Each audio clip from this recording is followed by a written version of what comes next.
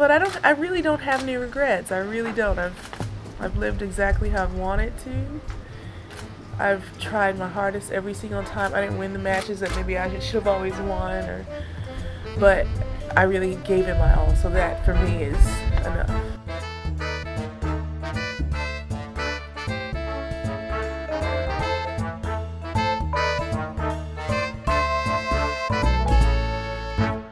Hello everybody, welcome back to the Body Serve. I'm Jonathan. And I'm James. We are almost halfway through the 2020 Australian Open. All of the matches are completed through the end of the third round. So we've got the second week of play, in effect, ahead of us. Yeah. We're recording Saturday night in North America, and you'll hear this on Sunday morning. By the time you hear it, a lot of the fourth round matches will have happened. So we're going to steer away from any predictions about those matches. That's not necessarily true. We may have something to say. I don't know. There's a lot of shows still to come. Okay, we'll see. Tennis is starting now. It's 7:10 p.m. here in Canada. So tennis has just started in Australia for Sunday's play. The fourth round is starting. But we're here to look back on what's happened so far. The name of this episode is called I Am Not a Tennis Expert. And we kind of feel that way quite often. Mm-hmm. But some folks look to us as tennis experts, and we always push back against that. No. But who else is not a tennis expert? Camila Giorgi, who is, mind you, a professional tennis player whose expertise should be far more vast than ours, or any of the Twitter experts out there. This was ahead of her second round match between either Kuznetsova or Vondrousova. When asked about the prospect of playing either, she said, I am not a tennis expert. She says that she knows one is right-handed and one is left-handed. Maybe doesn't know which is which, but see, I can relate. I know you can, because you still don't know what's going on with the Pliskovas. Right. And it's more willful, I would say. That's what Camila and I have in common. This harkened back to one of the great quotes in women's tennis in the past decade. I don't follow tennis, woman tennis, and I don't follow tennis. That was the great Camila Giorgi at Wimbledon in 2018.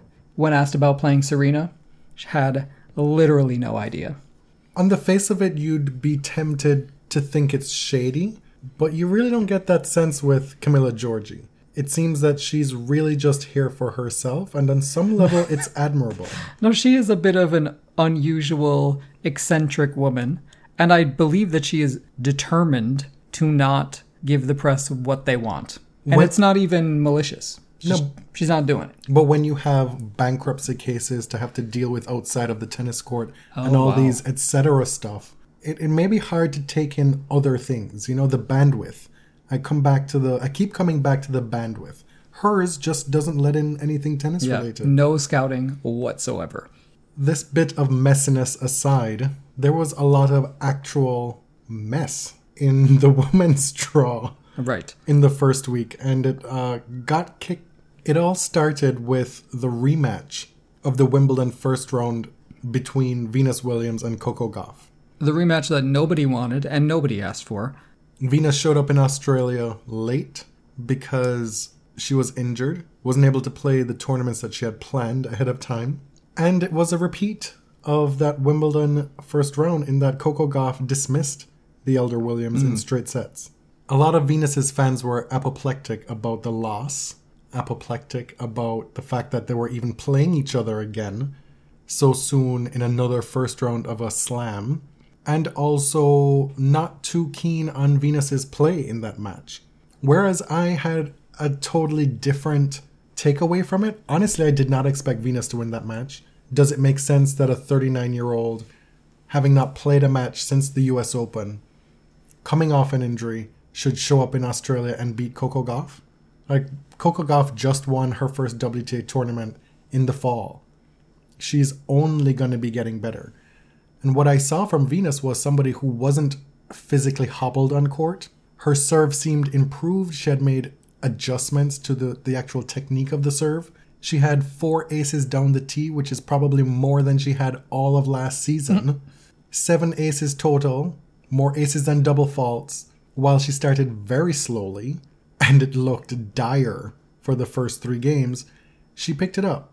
And yes, there were errors, but if I'm looking at this as as a picture of what's to come for the rest of the season, I was encouraged a little bit. Should she get some match play, be able to play deep into a tournament somewhere, win a couple matches, I can see her having better results.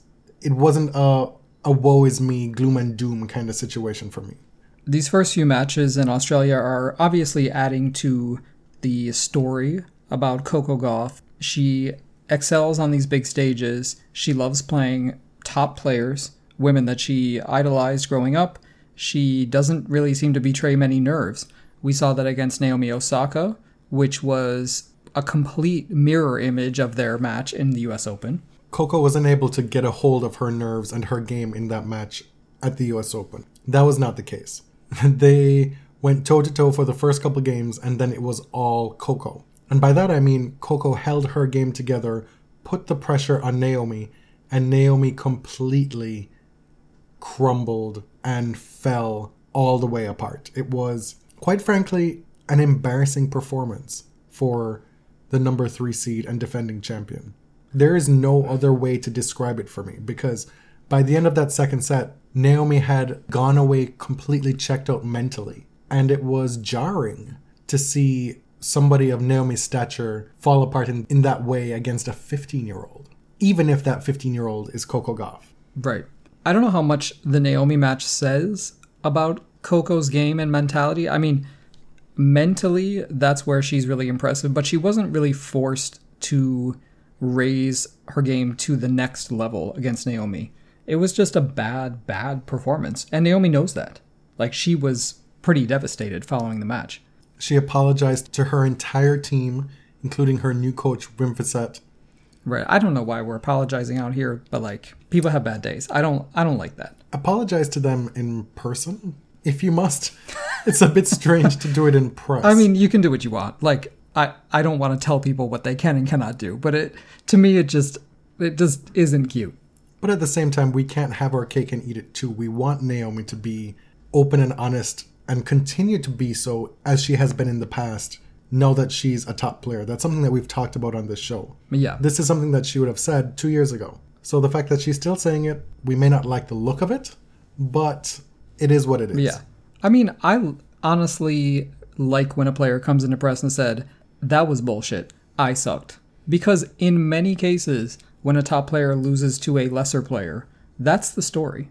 That may not have been the story here, or we'll talk a bit later about Serena and Wang, Mm-hmm. but sometimes the top player just sucked.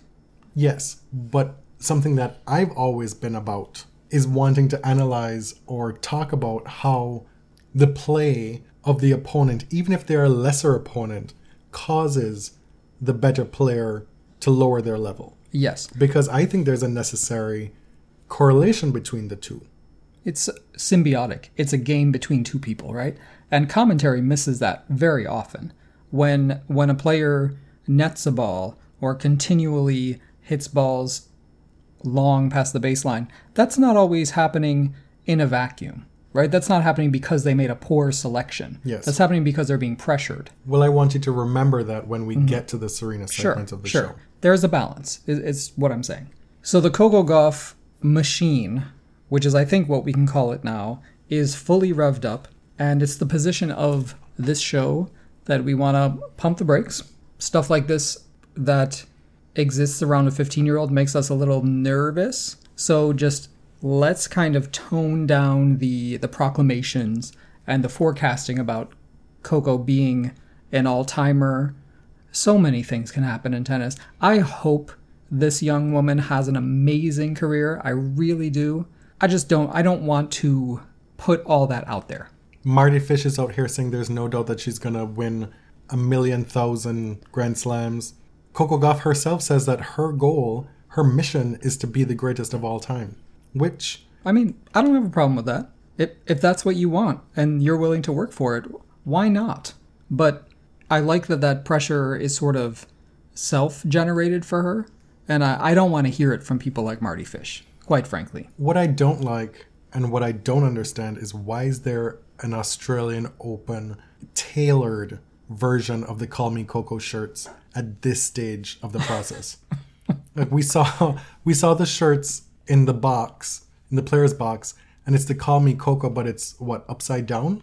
which is supposed to be a play on the down under stuff. The point is that there is immense financial pressure on her to perform now. There wasn't before, but there is now.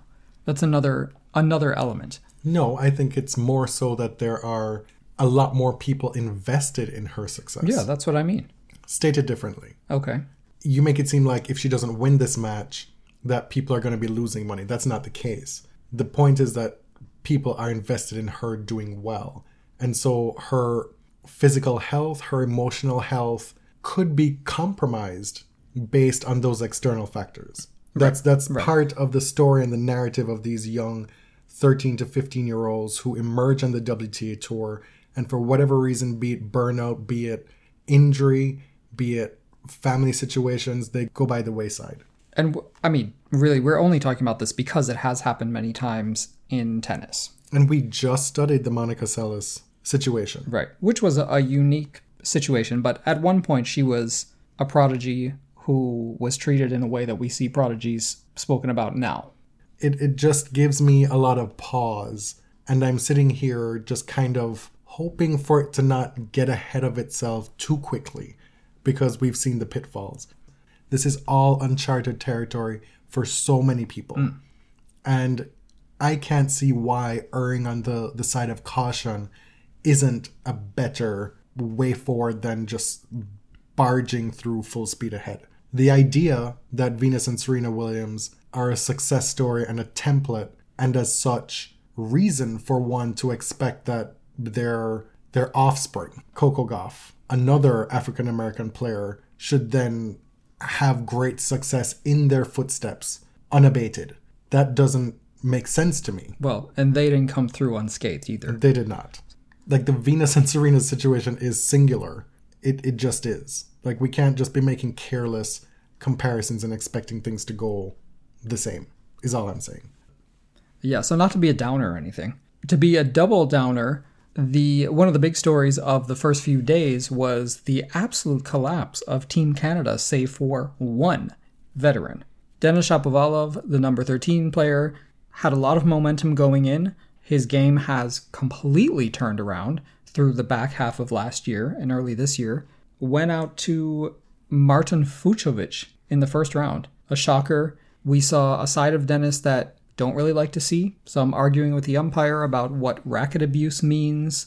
Very, very wrong opinions about racket abuse, which was a bit amusing. He threw his racket quite violently. He was assessed a code violation. He goes up to the umpire and he's like, "That's ridiculous. What are you doing? I did not break my racket. How is that a code violation?" And what do you say? Be better, do your job? I don't know. I just imagine, like, Canadian teenager. Like, do your job, bro. Like, it's absolutely mind-blowing because the actual rules are that throwing your racket is racket abuse. How do you not know this by now? And to boot, he played one more point before having to change his racket because it was indeed unplayable. Exactly. So Denis fell out in the first round. Felix Auger-Aliassime loses to Ernest Gulbis in the first round. Gulbis is putting together a nice little story at this Australian Open. He did lose to Guillermo Fils in the third round yesterday, but it is cool to see Gulbis back and motivated and seemingly happy. You're jumping the gun. We're talking about the Canadians here. Sure. He has his bit. Oh, he does? Yes. Okay. So those two are out. Milos Raonic is still here in the fourth round. Took out number 6, Stefanos Tsitsipas, which was a shocker. However, Milos's strengths played to Steph's weaknesses big time. He was absolutely pounding his serve and forehand, really picking apart Stefanos' return deficiencies, which have improved, but clearly still have a way to go. It's not just that Milos is still around. The fact that Milos Raonic can show up to an Australian Open, a tournament that he's had great success at before, and win a few rounds is not surprising. It's the way he's doing it. He's looking comfortable. He's not losing sets. He's not looking like he's being pressed at all. His game doesn't look rusty. And it is and it isn't surprising that he's the last Canadian left. Denis and Felix are still young. Felix was struggling big time coming into this tournament. And Milos's pedigree has never been in question. Right. And so given good health, we've said this all the time. just the past episode, we said the story of Canadian tennis the next 2 years going forward may be the juggling of the top male Canadian spot between or amongst Denis, Felix, and Milos. That we didn't think that Milos was done yet. And here he is. Right. And there was a time in Canadian media that Milos got all the press because he was it for us. And now that you have these young, charismatic guys who represent a new generation, Milos was forgotten about. And he has played very little in the past 2 years. But it's super impressive to me that he can come back from a lot of time away, not playing a full schedule, and be at this level. Vasek Pospisil is another Canadian who I predicted would do better, but it seems in team events he's unimpeachable. He still struggles in singles, losing to Karlovic, the oldest man in the draw, in the first round. Not necessarily true. He was coming back from injury. He had good results in singles in lesser tournaments, and then he kind of built off of that with the ATP Cup and the Davis Cup and what have you. So maybe that's a bit unfair to him. You're right. I just expected a little more. I want to go back real quickly and talk about the fact that after Venus lost in the first round, we got word that she was then entering the mixed doubles draw and playing with Cabal. And they played their first round match last night and lost, which is not great. Right, in a super tiebreak, right? They had won the first set. They were up a set and a break, and then it just all fell apart. Cabal is the number one in men's doubles. His partner, Robert Farah, is suspended for testing positive for a banned substance, as we talked about last episode. His frequent mixed doubles partner, Abigail Spears, is also on a suspension for a banned substance. Cabal is having a rough go of it lately. One of the other big stories from the first week was Caroline Wozniacki's impending retirement and when that would happen. We were on Caro watch from the very first match that she played. The one that everybody expected her to lose was in the second round against Diana Yastremska. And to Caroline's immense credit, she came back from a double break deficit in both sets to win 7-5, 7-5. And it was a delicious win because Yastremska was back on that bullshit. Wow, it is very unusual that you see tennis Twitter unite on a position. And this was the most popular opinion I think I've ever seen. They do not like Yastremska's medical timeouts and what's perceived as gamesmanship. And from now on, if she takes an MTO ever, it's going to be seen as poor sportsmanship because she has a record. She takes MTOs constantly. We preach all the time that it's in poor taste and unseemly to be questioning folks' medical timeouts. But when they happen in this volume, yes, then surely questions need to be asked. And not just in the volume, but the timing that is always aligned with this volume. It's crazy. And then your point about looking at this going forward, the magnifying glass was placed on this even bigger because Sasha Bain, her new coach, weighed in on the situation. Yeah. He's like, well, let me set this record straight. How dare y'all question the integrity of this situation? Said she had been struggling with the leg for days. You don't know our life. And of course, tennis Twitter comes with the dossier. They've got files upon files. And they're like, oh, what about this? In 2018. The ratio on that tweet was something to behold. And I think the lesson for Sasha is, dude, chill. Chill. He needs to stay out of it and act professional. Comment less. And then folks As we say from a podcast on which we comment a lot.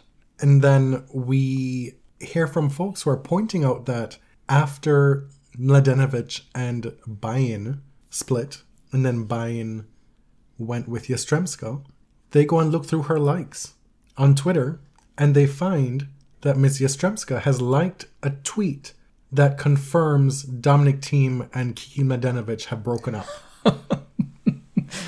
I spent some time in Donna Vekic's likes the other day, which was delightful, because she liked a tweet criticizing Yastremska's medical timeout. She's just living her best life these days. But back to Caroline. I wanted to expand on Caroline on the podcast because we didn't tweet a whole lot about it. But this is a momentous career. Wozniacki's retirement is something that needs to be talked about and needs to be commemorated because she did great things. In many ways, she helped to define the past, say, 12 years in women's tennis. She spent 71 weeks at number one, at the time without a Grand Slam. She was part of that conversation criticizing women's tennis for having these slamness number ones. But to remain number one without winning a slam is fairly impressive because you have to gather a lot of points to do that. We also see folks decry the top of women's tennis where you're not seeing any one or two people dominate or stay in the top two for an extended period of time. And that's something that's part of her legacy that she was able to do. Mm-hmm. She ran the New York City Marathon in an impressive time. To me, what I will remember from Caroline is that period where it looked like she was done, right? In, what was it? Like 2016, 2017, she was really struggling. Her ranking dropped down to the 80s, and it looked like she's probably going to retire soon. And we even talked about it privately. Like, she doesn't seem like she's really in it. And at the end of 2017, she had flipped her career around to the point of winning the Australian Open in January 2018, fighting through that match against Jana Fett, fighting through matches she probably should have lost. And that's kind of what I take from Wozniacki's career, is battling and overcoming these little shortcomings in her game. It says a lot about her character on court. She eventually lost to Ons Jabeur, who herself is having a breakout moment, the first Arab woman to make the round of 16 at a slam in history. Somebody with a varied game, lots of options, designed to drive people crazy on a tennis court. Because you see it so infrequently now. Goes out to Ons Jabeur in 3 sets, and in the on-court interview afterward, is able to make a self-aware joke about herself while fighting back tears, saying that it's fitting I ended my career in a long 3-set battle and that it ended on a forehand error. Like, these are things that I've struggled with my entire career. But so ungenerous to herself because she did have such a great career. And Chanda Rubin, to her credit, was like, girl, don't do that. Like, don't be down on yourself right now. The other thing I think about with Caroline Wozniacki is her ability to make improvements to her game, to add muscle to her game. When folks said that she doesn't have the weapons, she comes back with a beefed up serve. She comes back with more power on her ground strokes. She did the work. Caroline Wozniacki could never be accused of cutting corners on a tennis court. Because while you may look at her game and think it deficient when compared to a lot of the more powerful players on tour, and also deficient in comparison to some of the more creative players on tour, she was kind of in the middle between those two extremes. She was still able to make the most of what she had.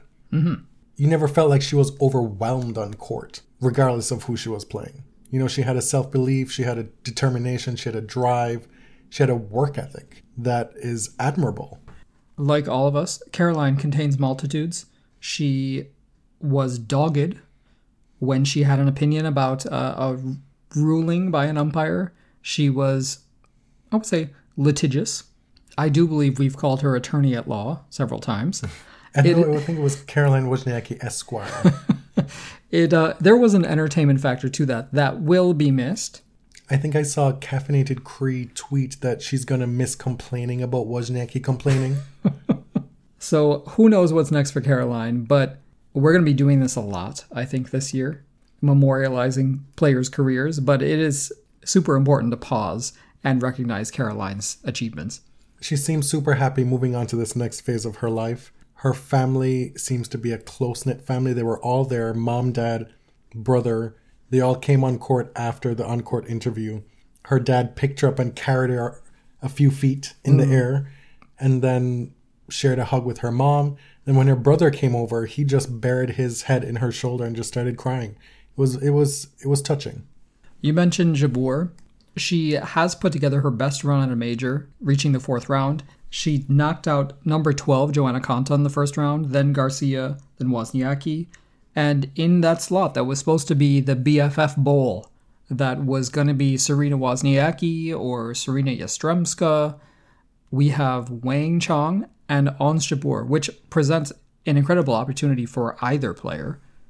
And really, Jabeur, I think, finds herself in a winnable position again. Definitely a winnable match for Ons Jabeur, playing Wang Qiang. I think this is a good place to bring up the reason why Wang Qiang is in the second week of a Grand Slam, and that's because she beat, unexpectedly, Serena Williams. Right. This on the WTA day that will live in infamy, Friday, down under, we saw Caroline Wozniacki retire, number 3 Naomi Osaka lose to Coco Gauff, and Serena Williams lose to Wang Qiang, who she pounded at the US Open. It was a Freaky Friday. A Freaky Friday because a lot of these were the inverse of the US Open. Oh, I see what you did there. You see what I did there? Yeah, okay. Very clever. So over who here. was Lindsay Lohan? It's not that deep. But, like you mentioned, Serena had just blitzed Wang Qiang in Flushing in 44 minutes. I think she won 15 points. And we were one of those who wanted you to know at the time that this was in no way representative of Wang's talent. Right. That she was much better than what she showed that day. And boy, did she ever show us and prove that in this match. Really, from the jump. She was very strong on her own serve. The defense was exceptional because balls were coming back deep and with angles. She was just very steady. Serena's level, I mean, you could see Serena's level was very low. It looked like her energy level was low.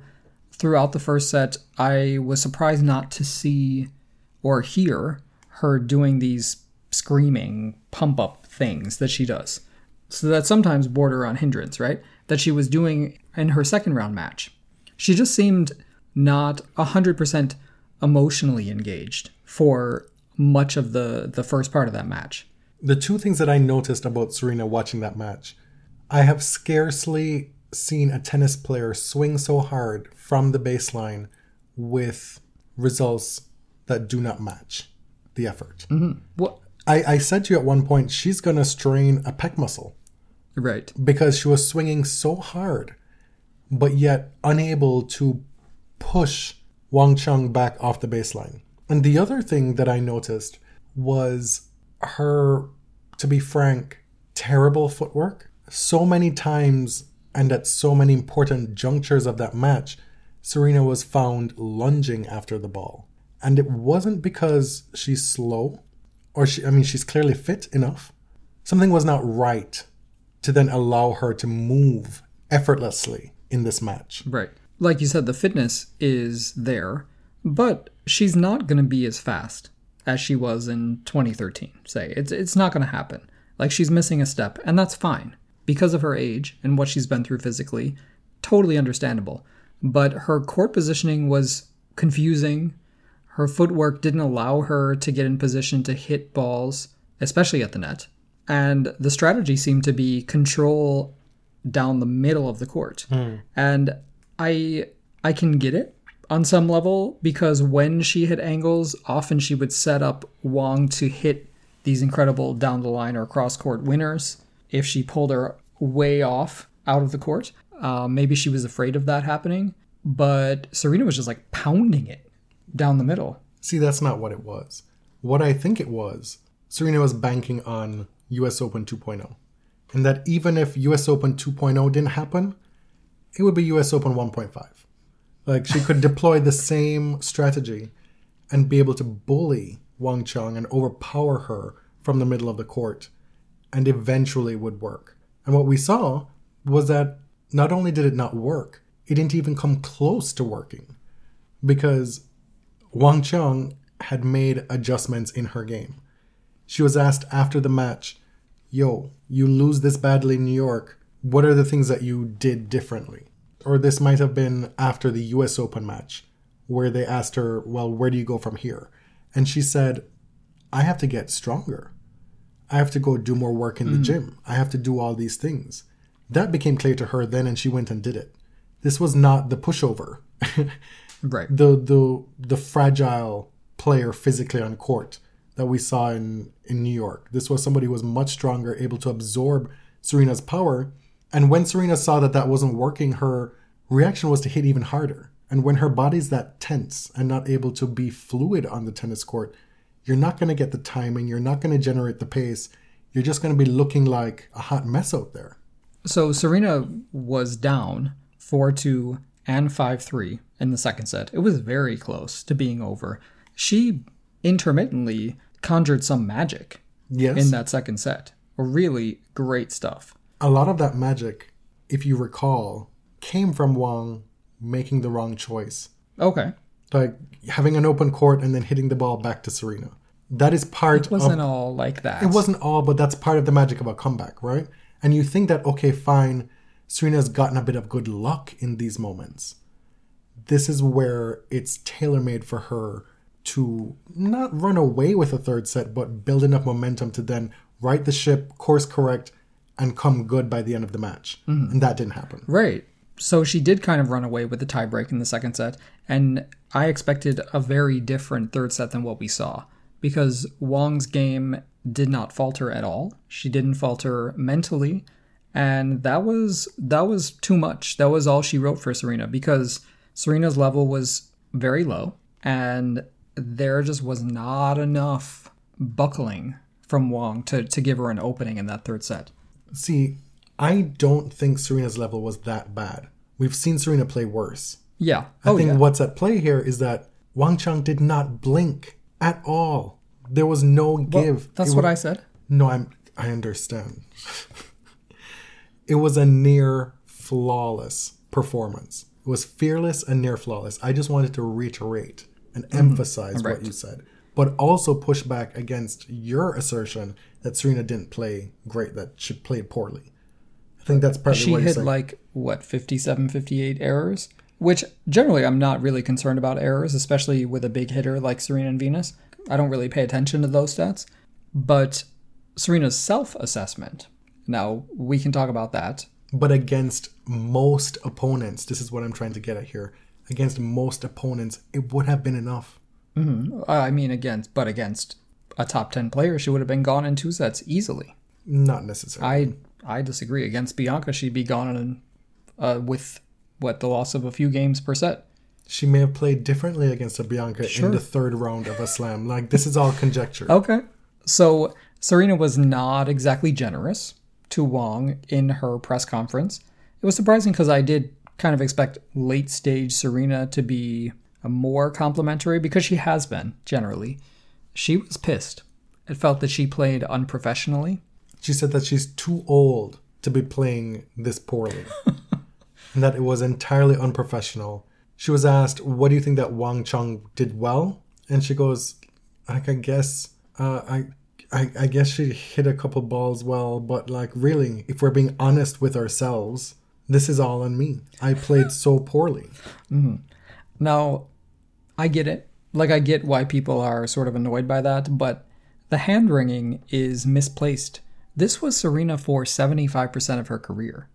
She was known for not being very gracious to her opponents in defeat. It's only since really this, third era of Serena's career, from 2013 on, where she became more magnanimous. That's who a lot of people know now. But if you've been following Serena for 20-something years, you know that this is an element of her personality that may not be pretty, but it's always been there. It's also an element of her personality that some may argue is necessary for her to be who she is. Right. Other folks might say, well, it's not necessary for Rafa Nadal, and it's not necessary for Novak Djokovic. No, but it was necessary for Jimmy Connors and John McEnroe and Yvonne Lendl, and it's this is a different era of men's tennis, but there have been personalities that have bristled throughout the history of the sport, and there will continue to be. Mm-hmm. My point is, I don't think you can make blanket comparisons between people at such a high elite level of professional sport because everybody's wired differently and it takes different motivations to get people where they need to be. To be fair, I don't love that from Serena, but you can tell that she is motivated and she expected a lot more from herself. As a fan, I would prefer that to, oh my God, she just played so amazing, I couldn't do anything. because that's hollow to me. If I'm an outside observer, I can understand the criticism. How I read it is Serena was embarrassed that this happened to her in a third round after, quite frankly, having stellar results on the Grand Slam circuit since she's come back from having Olympia. Right. Notwithstanding the loss to Sonia Kenin at the French Open and then having to withdraw or retire from the third round in her first French Open. Right, the French hasn't been great to her, but she had no preparation for Roland Garros against Kenin. Like, it wasn't that shocking.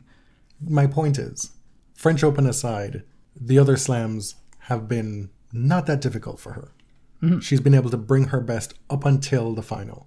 And this was not the case at this tournament. And this was after she had already won in Auckland to start the year. We thought, perhaps she thought as well, that she had checked a box on something that she needed to do to take that next step. And what I thought in this match was another box that could have been checked, that would have been integral to really having her fully come back at the Grand Slam level, was to be seriously tested by a top opponent. And by top, I mean somebody playing at the top of their game, not flinching, being able to troubleshoot within that match, come back and win in 3, like we saw Serena do pretty much all throughout, 2014, 2015, where she'd be playing all these 3-set matches at slams but still winning. I thought that was something, if she was able to do that, that'd have been maybe the last thing she needed to get over the hump. Well, that's the story of her career, really. You and I disagreed a lot about this week because you sort of erred on the side of complimenting Wang's performance, and I want to strike a balance when we talk about these things now, because we've established our high opinion of women's tennis and women athletes. But at some point, it can come off as patronizing when you sort of over-compliment players who beat top players. Because sometimes those players are simply being professional and playing their game, and they win. They come up against a player who maybe isn't on her best day. So I want to sort of find that middle ground. Do you know what I mean? I think multiple things can be true. And in this instance, Serena can be mad as hell at herself, embarrassed as hell for herself, and still say 5 words that are complimentary about Wang, and then lay into herself as much as she wants. Mm-hmm. Okay, let's move on because Serena is out. What else has been going on in the first week? Some mini stories. Maria Sharapova gets a wild card, roundly beaten by number 19 Donna Vekic. No surprise there. Maria Sharapova is now well into the 300s in her ranking, and the road forward, save for a slew of wildcards and good performances, is not looking bright. We talked about Team Canada earlier, but I should say that Gaby Dabrowski is alive in women's doubles. She is the number 6 team alongside Jelena Ostapenko. We have a new entrant, inductee into the Body Serve Hall of Shame, and this is Matteo Berrettini. I've already forgotten his name. Oh, you're on board with this one? You weren't on board with the last one, but because... The Jo-Wilfried Tsonga, he has put in the years. It wasn't fair to target him like you did, because you know that I love him. That is one way to read it inaccurately. The other way to read it is that you are biased and blindsided, and now yes, also you can see the errors of your ways, now that Matteo Berrettini and his fuckery has put that into full relief. I'm just saying, if you gave Joe a sentence of, 4 or 5 months, Matteo gets at least triple, quadruple that. He loses to Tennys Sandgren. Matteo was the number 8 seed, and look what Matteo hath wrought. Tennys Sandgren is now in the round of 16 and will play Fabio Fognini. And really, a zero-sum game. A lose-lose situation here. Tennys Sandgren, who is just wanting to know, how long do I need to be persecuted before people just get over it? Before they realize that my politics is just a hobby. That I'm really first and foremost a tennis player. And when are you all just going to let it go? I can't allow myself to be worked up to the extent that is warranted for this, because the bandwidth just will not allow it. It's very, very 2018. But the fact remains that Matteo Berrettini caused this to happen. And Tennys Sandgren is now the last standing American man in the Australian Open draw. Again, like he was in 2018. I know. And for a while, after 2018 happened, I was like, well, let's just wait a year. The points will drop off. We won't have to deal with this anymore. He won Auckland. He gets challenger results that are good every now and then. He has a 4th round at Wimbledon last year. He does these things sporadically throughout the year to keep him relevant in the rankings to the point where we have to see him again.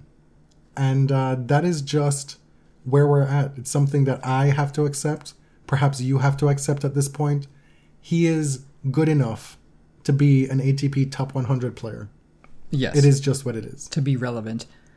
So what is the sentence that we're meting out to Mr. Berrettini here? Oh, I would say 4 to 5 years is appropriate. Now, how dare you put me in the position of telling you that you're being draconian in this situation? Okay. Prison reform. I levy a 6-month, never to be commuted sentence against Matteo Berrettini. Okay. I'll accept it. What shall we refer to him as going forward? At the end of Joe's sentence, it was the 34-year-old Frenchman. I don't know. The Roman? Ayla Tomlanovich's lesser half? What is it? The Fidanzata? Fidanzato? They're not engaged, by the way. We'll get to that. One of the American good dudes, Frances Tiafoe, had the misfortune of drawing number 4 Daniel Medvedev in the first round. It wasn't a shock that Francis went out. He did win a set. They played good tennis. It was a good battle. The result went as expected, but unfortunately for Francis, his ranking has now plummeted because he was unable to defend his quarterfinal points from a year ago. Mm-hmm. Speaking of the 34-year-old Frenchman, Jo-Wilfried Tsonga. Yeah, some bad injury news from Joe Tsonga. He retired in his first round match against Popyrin, who is an Australian, and told the press in French that he has some, calcification of ligaments in his back that may be irreversible, but may sort of work itself out. We're not sure. The exact quote from Quentin Moynier in L'Equipe is, "I have ligaments that have calcified in my back. It's more or less irreversible. We can just calm the inflammation by doing an injection. In time, maybe it will settle and I will not hurt anymore, but there is no certainty." So this, coupled with his sickle cell diagnosis as well, does not bode well for Joe in the twilight of his career. It's upsetting. Speaking of upsets, there were a lot of them. More so on the women's side. Right. But a lot of them in the first week. But the top 10 seeds on the women's side all made it to the third round. And then 6 of them were like... then all hell broke loose. 6 of them were like, I'm good. Early on, though, Aryna Sabalenka, the number 11, lost to Carla Suarez Navarro, who's playing her final Australian Open. We already talked about Joanna Konta losing to Jabeur. She was the number 12 seed. A stunner was number 21 Anisimova going out to Zarina Diaz in the first round. Then we get a little further into the tournament in the third round, and Garbiñe Muguruza just thumps Alina Svitolina 6-1, 6-2. Nobody doubts Muguruza's skill and experience, but this was a surprising scoreline to me. She seems to be back. She seems to be playing confidently. She's got Conchita Martinez in her camp. If you recall, she won Wimbledon while Conchita was doing part-time duty with Sam Sumik in 2017. The thing that we heard a lot throughout these 3 matches was Garbiñe's off-season trek up Mount Kilimanjaro. Mm-hmm. And if you watched that third round match against Alina Svitolina, you may have noted that the commentators caught on, because it quite literally was all we could hear about. That Garbiñe Muguruza needed to clear her head after the toxic relationship with Sam Sumik. She went up to the mountain because we asked her to. Oh, God. Over the clouds where the skies are blue. Mm-hmm. And she's found this renewed rigor and vigor and focus in her tennis. I'm telling you, if she wins this tournament, if she wins a couple more matches, you will never want to hear Mount Kilimanjaro ever again. Other upsets, Maria Sakkari takes out Madison Keys. Very surprising. Yes. Madison Keys, Brisbane finalist, looked in great form, and it just wasn't there for her against a game-focused, self-believing Maria Sakkari. She even says that she believes she can go all the way and win this tournament, which good for her. How about number 6 Belinda Bencic falling meekly to Anett Kontaveit in the third round? 6-love, 6-1. It was a question whether she would win a game in that match. It wasn't just falling meekly, it was being completely blitzed off the court. Yes. This was a flawless victory from Anett Kontaveit. It was the manifestation of all the talent that we've heard that she's had over the years and unable to really bring it to the Grand Slam floor. And kudos to her, because Bencic is an accomplished player, a complete player, and she had no answers. It wasn't that she played poorly. Kontaveit just was on. Karolina Pliskova, the number 2 seed, winner in Brisbane, loses to Anastasia Pavlyuchenkova, who is now with Sam Sumik. Pavlyuchenkova reached the quarterfinals here last year. She's reached the second week of slams many times. We know that she has incredible talent. Her ground strokes are pristine when they're on. I see a lot of Kim Clijsters in her ground strokes personally. The fluidity with which she hits the backhand, it's something to behold. She is just a really likable player. She is extremely well spoken in English. I think she assesses herself very well in interviews. And I was impressed because there were many times where the match could have gone the other way. When Nastia made decisions that weren't necessarily great. The double faults. A flurry of double faults where she could have fallen apart or had even a slight lapse in concentration. And she managed to just push by it each time. This was a 2-set match that lasted 2.5 hours. The Right. first set lasted well over 75 minutes. And there was Carolina's first service game, I think was 18 minutes long? This doesn't normally happen for someone like Carolina, who serves as well as she does. She wasn't serving well for a lot of that first set. But this, of course, brings up questions about Carolina and her capacity to win a slam. She is technically so sound. She seems mentally unflappable in smaller tournaments, but this exposed the lack of another gear for her. There wasn't really a lot of problem solving. Yes, a lack of another gear. But that's in relation to a lot of these other players not really playing their best on the regular WTA tour and then able to find something extra or train toward deploying something extra in these moments. The inability at this point, since her breakthrough at the 2016 US Open, making that final, losing to Kerber, the inability to translate that into more consistent, deep Grand Slam results across all surfaces is strange. Yeah. It's something that is hard to explain outside of a lack of versatility in her game.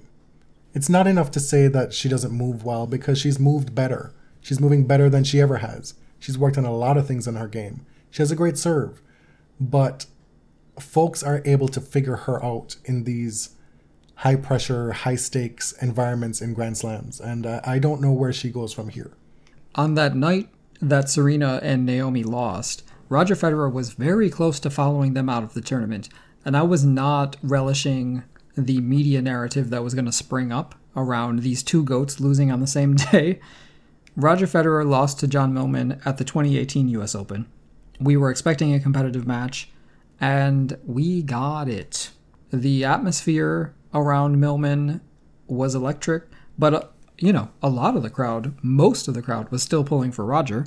Gets to a fifth set, Millman is exposing, I think, a bit of rustiness in Roger's game.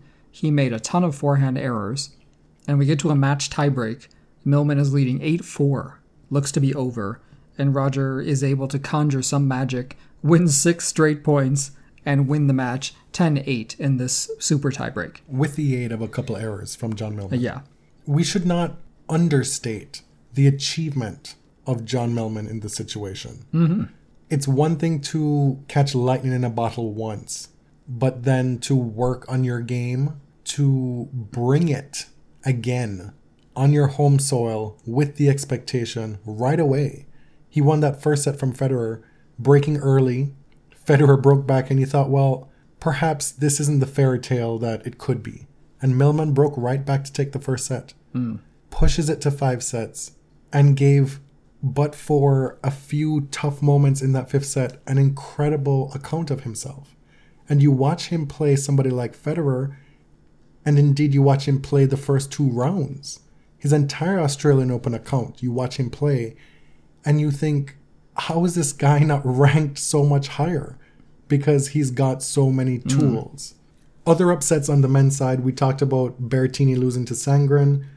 We talked about Auger-Aliassime. Tommy Paul, he took out Grigor Dimitrov. You got nothing to say?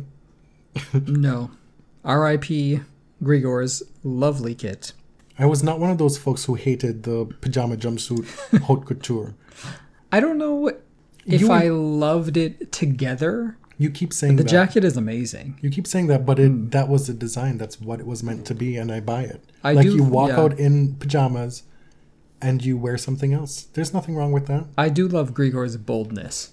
We told you that Raonic beat Tsitsipas. That was another, I would say, huge upset. Yes. The number 6 seed, he was somebody defending semifinal points from last year, entirely capable of beating any of the top guys on the ATP Tour. And Fucsovics, who beat Shapovalov, has put together an excellent run here, beating Sinner in the next round, then knocking out Tommy Paul, and has given himself the opportunity to play Roger Federer in the round of 16.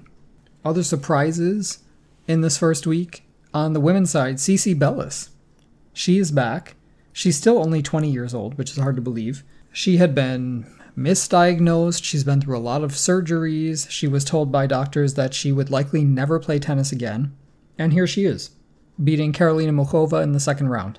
On the men's side, Ernest Gulbis, you mentioned that earlier in the show. He is back inside the top 200 on the strength of a run through qualifying and a third round appearance, eventually losing to Gael Monfils in straight sets. But Ernie's run reminded me just how many people love this guy.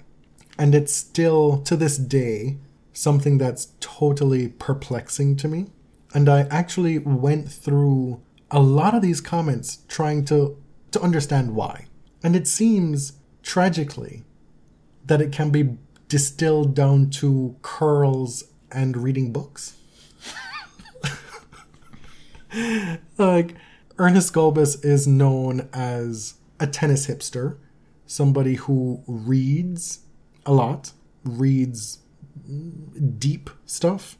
He's reading Dostoevsky. He's reading all these important old authors, you know, and people like it. Well, I mean, that is actually pretty unusual in tennis. I hear you. A counter argument that a man reading books is a huge selling point is a pretty low bar. It is indeed. But it is irresistible to some. I mean, I do understand the appeal. I don't necessarily share it, but I do get it. He is also somebody, if we're being 100% full disclosure here, who's had some problematic things said in the past, saying that he wouldn't want his sisters playing tennis because it's no place for them to be, that it would hinder child rearing. Oh. You know? Interesting. Yeah. Mm-hmm. Stuff like that. You're such a downer. I am. I'm being an asshole to all of you who really are enjoying this moment. And to that I say, I'm glad you had that moment. Enjoy it. I wish him well. I don't think that stuff that he said necessarily at 22, 23 is what he thinks now. Maybe it's not. There have also been far worse male players on the ATP Tour. You know, I think a lot of his perspectives come from his privilege. Like, this is a dude who he's like a billionaire. This dude would take his daddy's Learjet to tournaments, like to a challenger tournament. And so, like, why not? His perspective on the men's tour is a little bit different. So, like, when I see stuff about him now, And it's like, well, wow, I've grown, I've matured, I have such a different perspective. I'm so much more emotional now. Yes. And I can relate to that as I'm now a little bit older than he is. But also he's had a lot more mistakes afforded him and a lot more opportunities afforded him than most people in his position. So like I find it hard to warm up to him? To warm up and to get there. You know, maybe this is part of my 36th year that this is on the horizon for me. I will be a Gulbistan by the end of the year. Alexander Zverev has very quietly reached the round of 16 here, which I think has been perfect for him. He's under the radar because of what happened at ATP Cup, those 3 losses. The expectations were relatively low compared to how they've been in the past. But he spoke to German press about trying to take something off of his first serve in his first few matches just to get a rhythm again, just to get serves in. And it appears to have worked quite well. He's beaten Cecchinato, Gerasimov, and Verdasco all in straight sets. Verdasco was a pretty surprising one for me, how easy that was. In the first few matches, he's hit very few double faults. 4 in the first, 0 double faults in his second match. And his first serve percentage has been in the 70s or higher through all of those matches. Obviously, a complete turnaround based on what we were expecting, based on ATP Cup. But this has to be an ideal first week for him because there was very little attention on him. He's also somebody who often struggles in the first few rounds of majors. A la Kei Nishikori, ends up playing unnecessary 4 or 5 set matches. And he's now found himself in the 4th round having not lost a set. Now, he will face a much higher caliber of player in Andrei Rublev, who has gained so much confidence over this, 15-match win streak, if you include Davis Cup. Andrei is just mentally in a really good place. I think he has, especially against Goffin, has been able to stay the course when he was being completely outplayed. So we're looking at the men's 4th round matchups now. I think that's where you've led us. Rublev Zverev plays on the top half. At the very top of the draw, Nadal plays Kyrgios in the 4th round. That's going to be wild. Wild in that it's going to be a wild atmosphere. Kyrgios prevailed through a 4.5-hour match against Karen Khachanov in the 3rd round in just an incredible atmosphere. On Melbourne Arena, he's played all his matches on Melbourne Arena. He loves the intimacy of that. That will not be the case in the 4th round. That's absolutely going to be on Rod Laver Arena. Kyrgios did not look good physically in that match. Called for a medical timeout before the first set was over. Seemed to be favoring a hamstring. Saying that he had a sharp pain in his hamstring. Was still able to go up 2-0. Was up 2-0 in a break before getting a little bit careless in that 3rd set. And Khachanov finally started to play some of the tennis that we're accustomed to seeing from him at his best. Eventually Nick pulling it out in the 5th set super tiebreaker. Nadal has looked excellent in the first week, especially against Pablo Carreño Busta. It was not a very exciting match. It went pretty quickly. The winner of Nadal-Kyrgios will play the winner of Monfils and Dominic Thiem in the quarterfinals. Dominic Thiem has had some troubles in the early rounds, is seemingly playing himself into better form now, and Gael Monfils shot back at the folks who were reporting that he had injured himself playing PlayStation.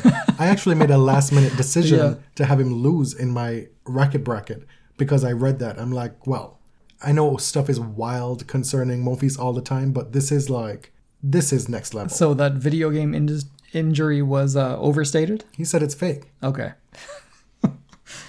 To round off the top half, Medvedev will play Wawrinka. I am salivating about that one.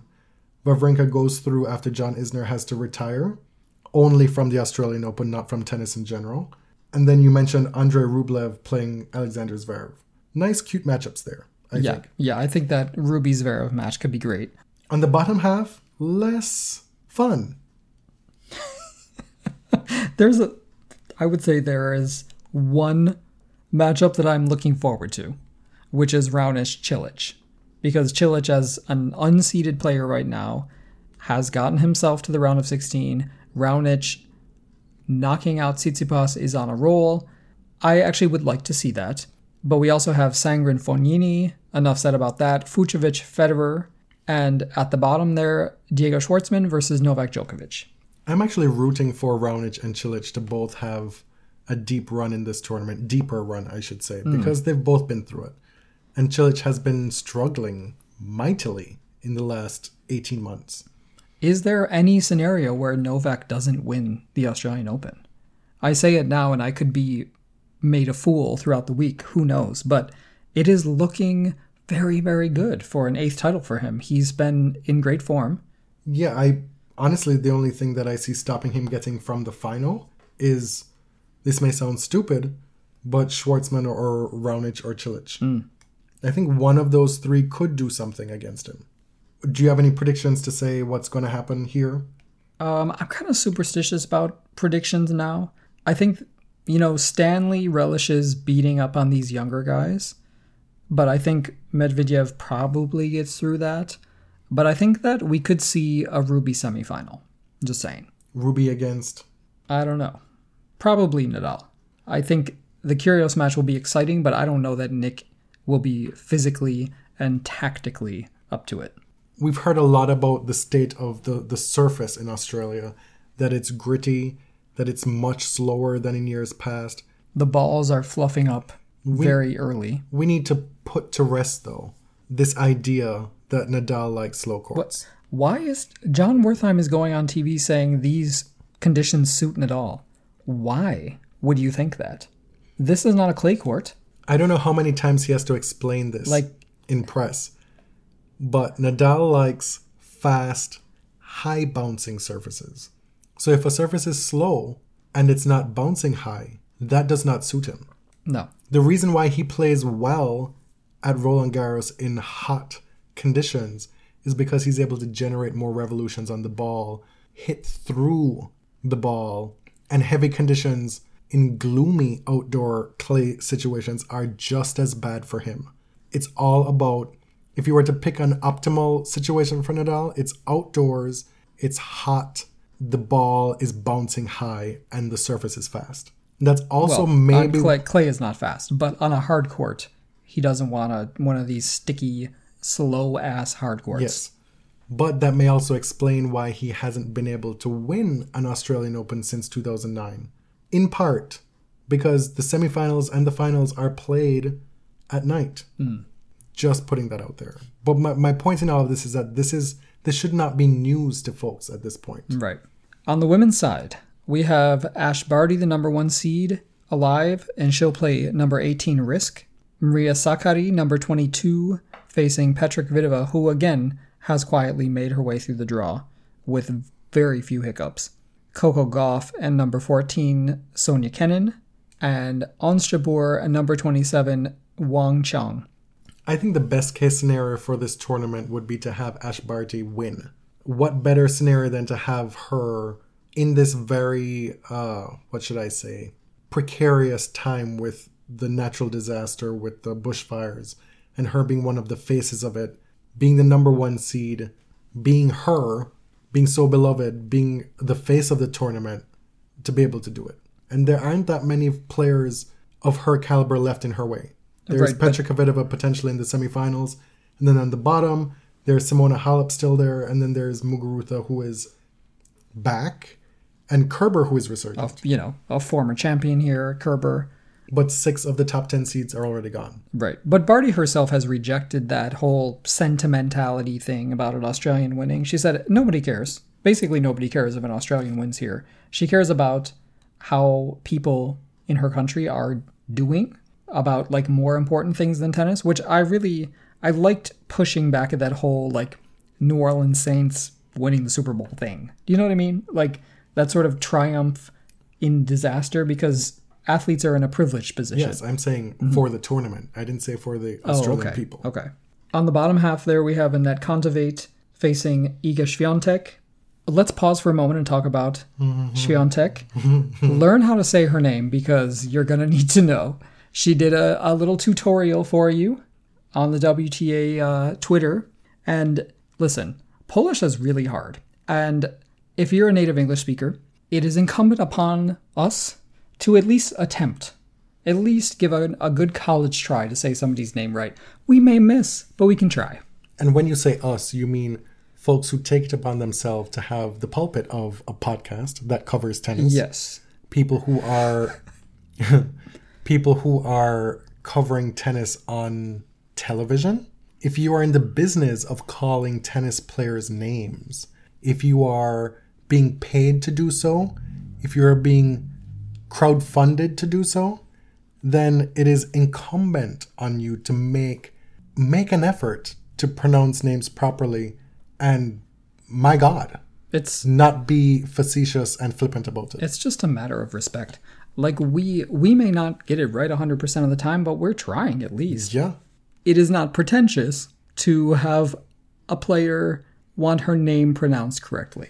If you didn't get the clues, I'm not trying to be shady, but this is a critique of a segment that appeared on the tennis podcast recently that I have to take issue with, because Swiatek wanting her name pronounced correctly is not objectionable.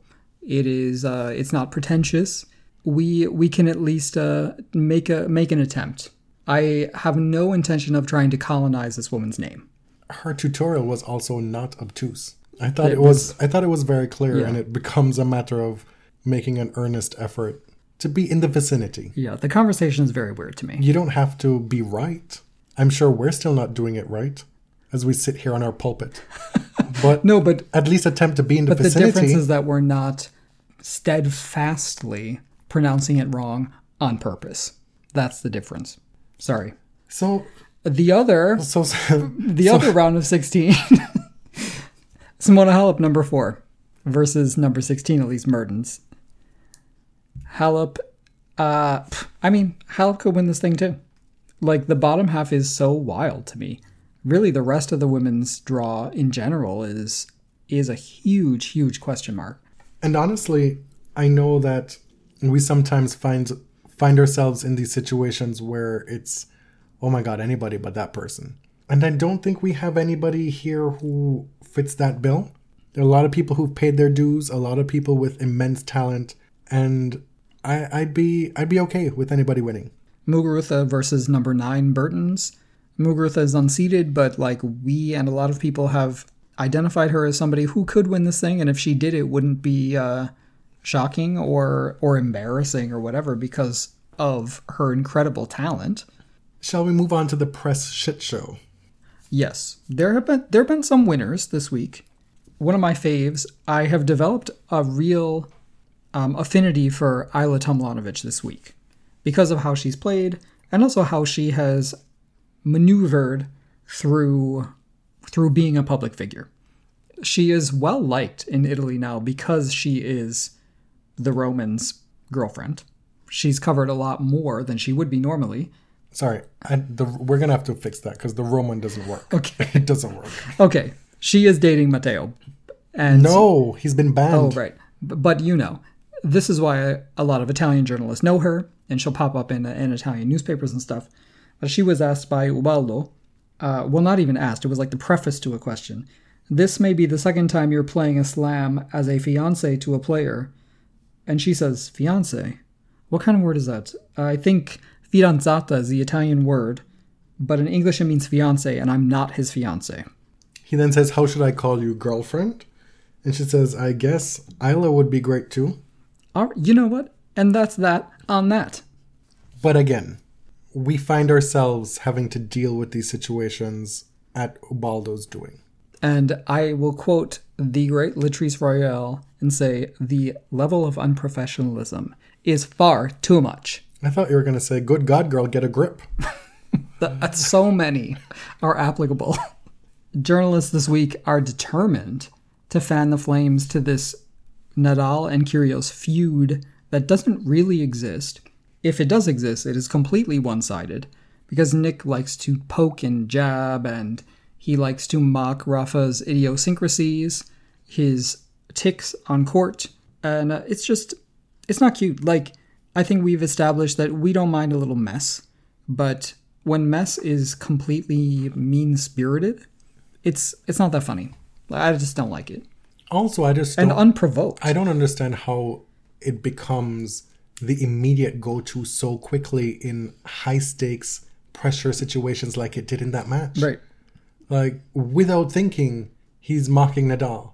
Doing the hair behind the ears and then picking the butt.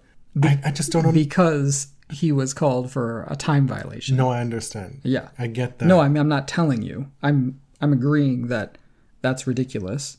And then Simon does the same thing. Simon doesn't need any help to be an asshole. Like, he doesn't need any encouragement. And then the umpire was laughing. I don't know who made a joke for you to laugh at as the umpire. I don't know what's funny. Amanda Anisimova, in her press conference after she was just upset in this tournament, was asked about her father. And then she had to leave the press room in tears.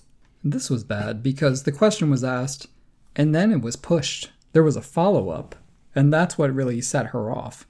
And apparently the journalist who asked it was extremely apologetic and embarrassed, as she should be. But it was just a bizarre situation. These are not politicians. These are tennis players. Somebody asked Rafa yesterday, quote, "Do you like Nick? Do you get on with him?" Guys, you have got to be kidding me. You got to do better than this. What could I even say to that? I can't even be bothered by this because I find it so uninteresting at this point. The Nick-Rafa dynamic is not interesting. No. This might be a good time for our dramatic reading. Mm-hmm. This one was actually kind of delightful. This isn't a failure on the job. This is a funny conversation.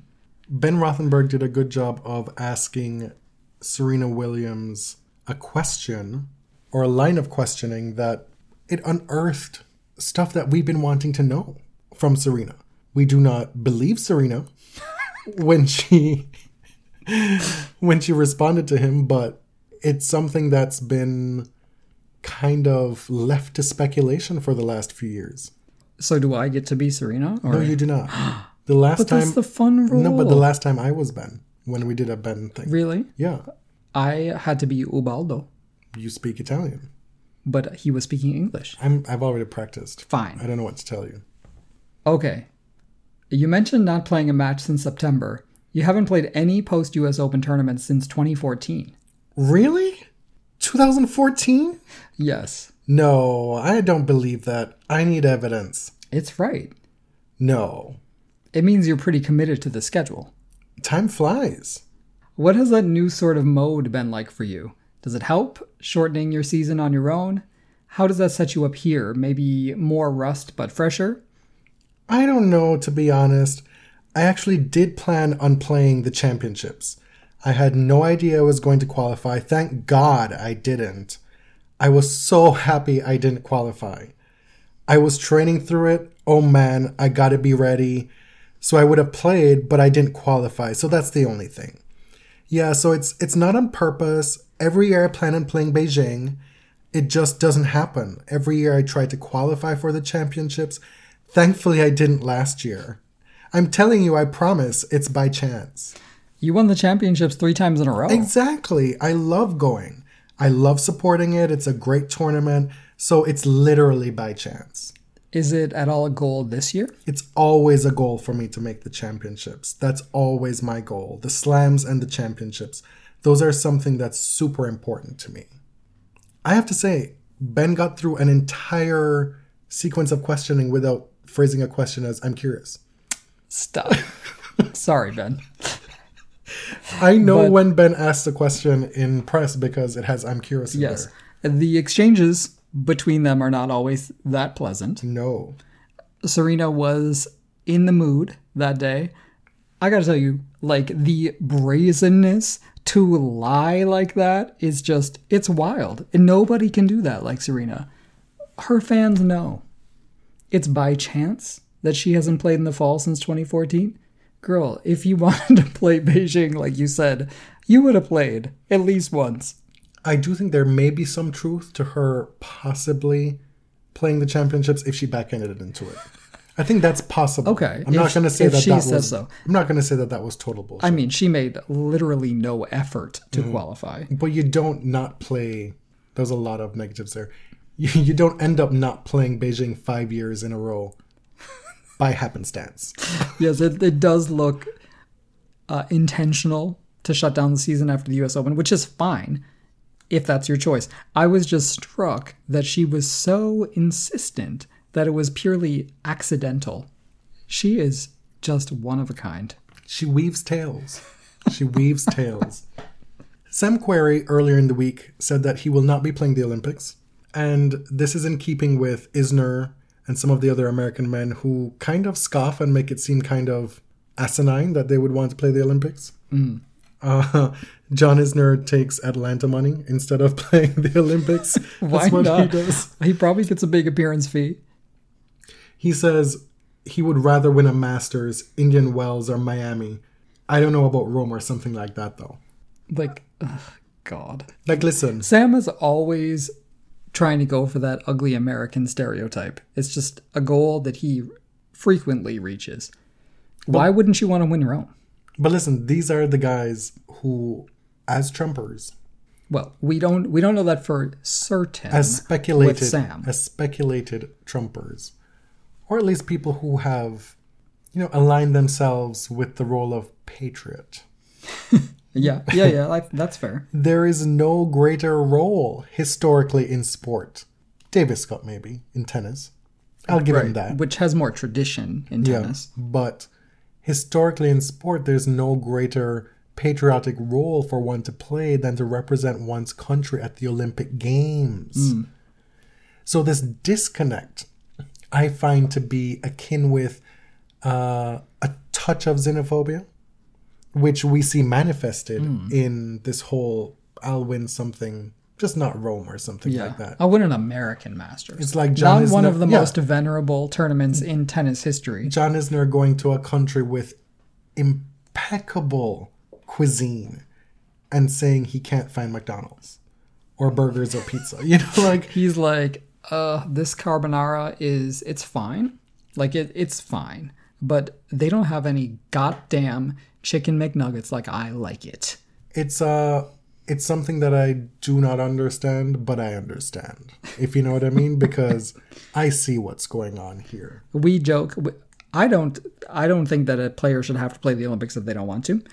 I wonder though, like, where is the evidence that Sam would or could win one of those Masters events?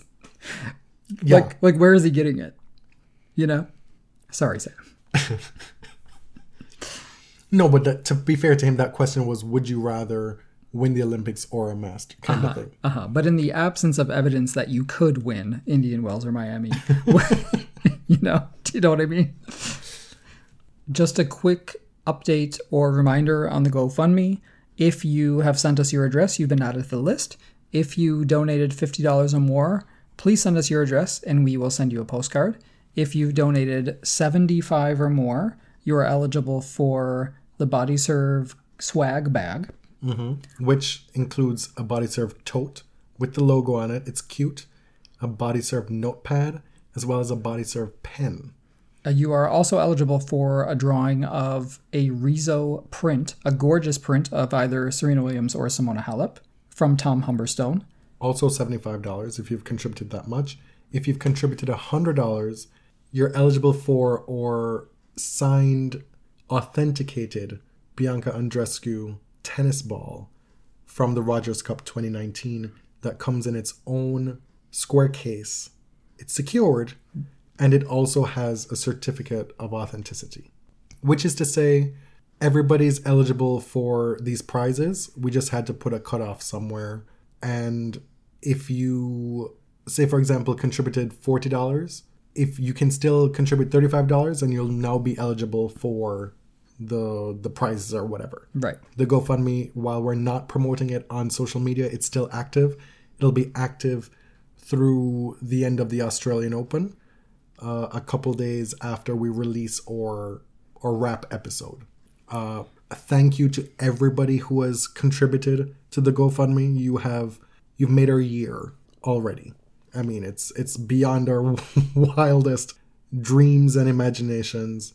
And if you sent us an email with your address already, I know you said this, but I want to reiterate that while we haven't been able to respond to everybody and acknowledge receipt of your address, we got it.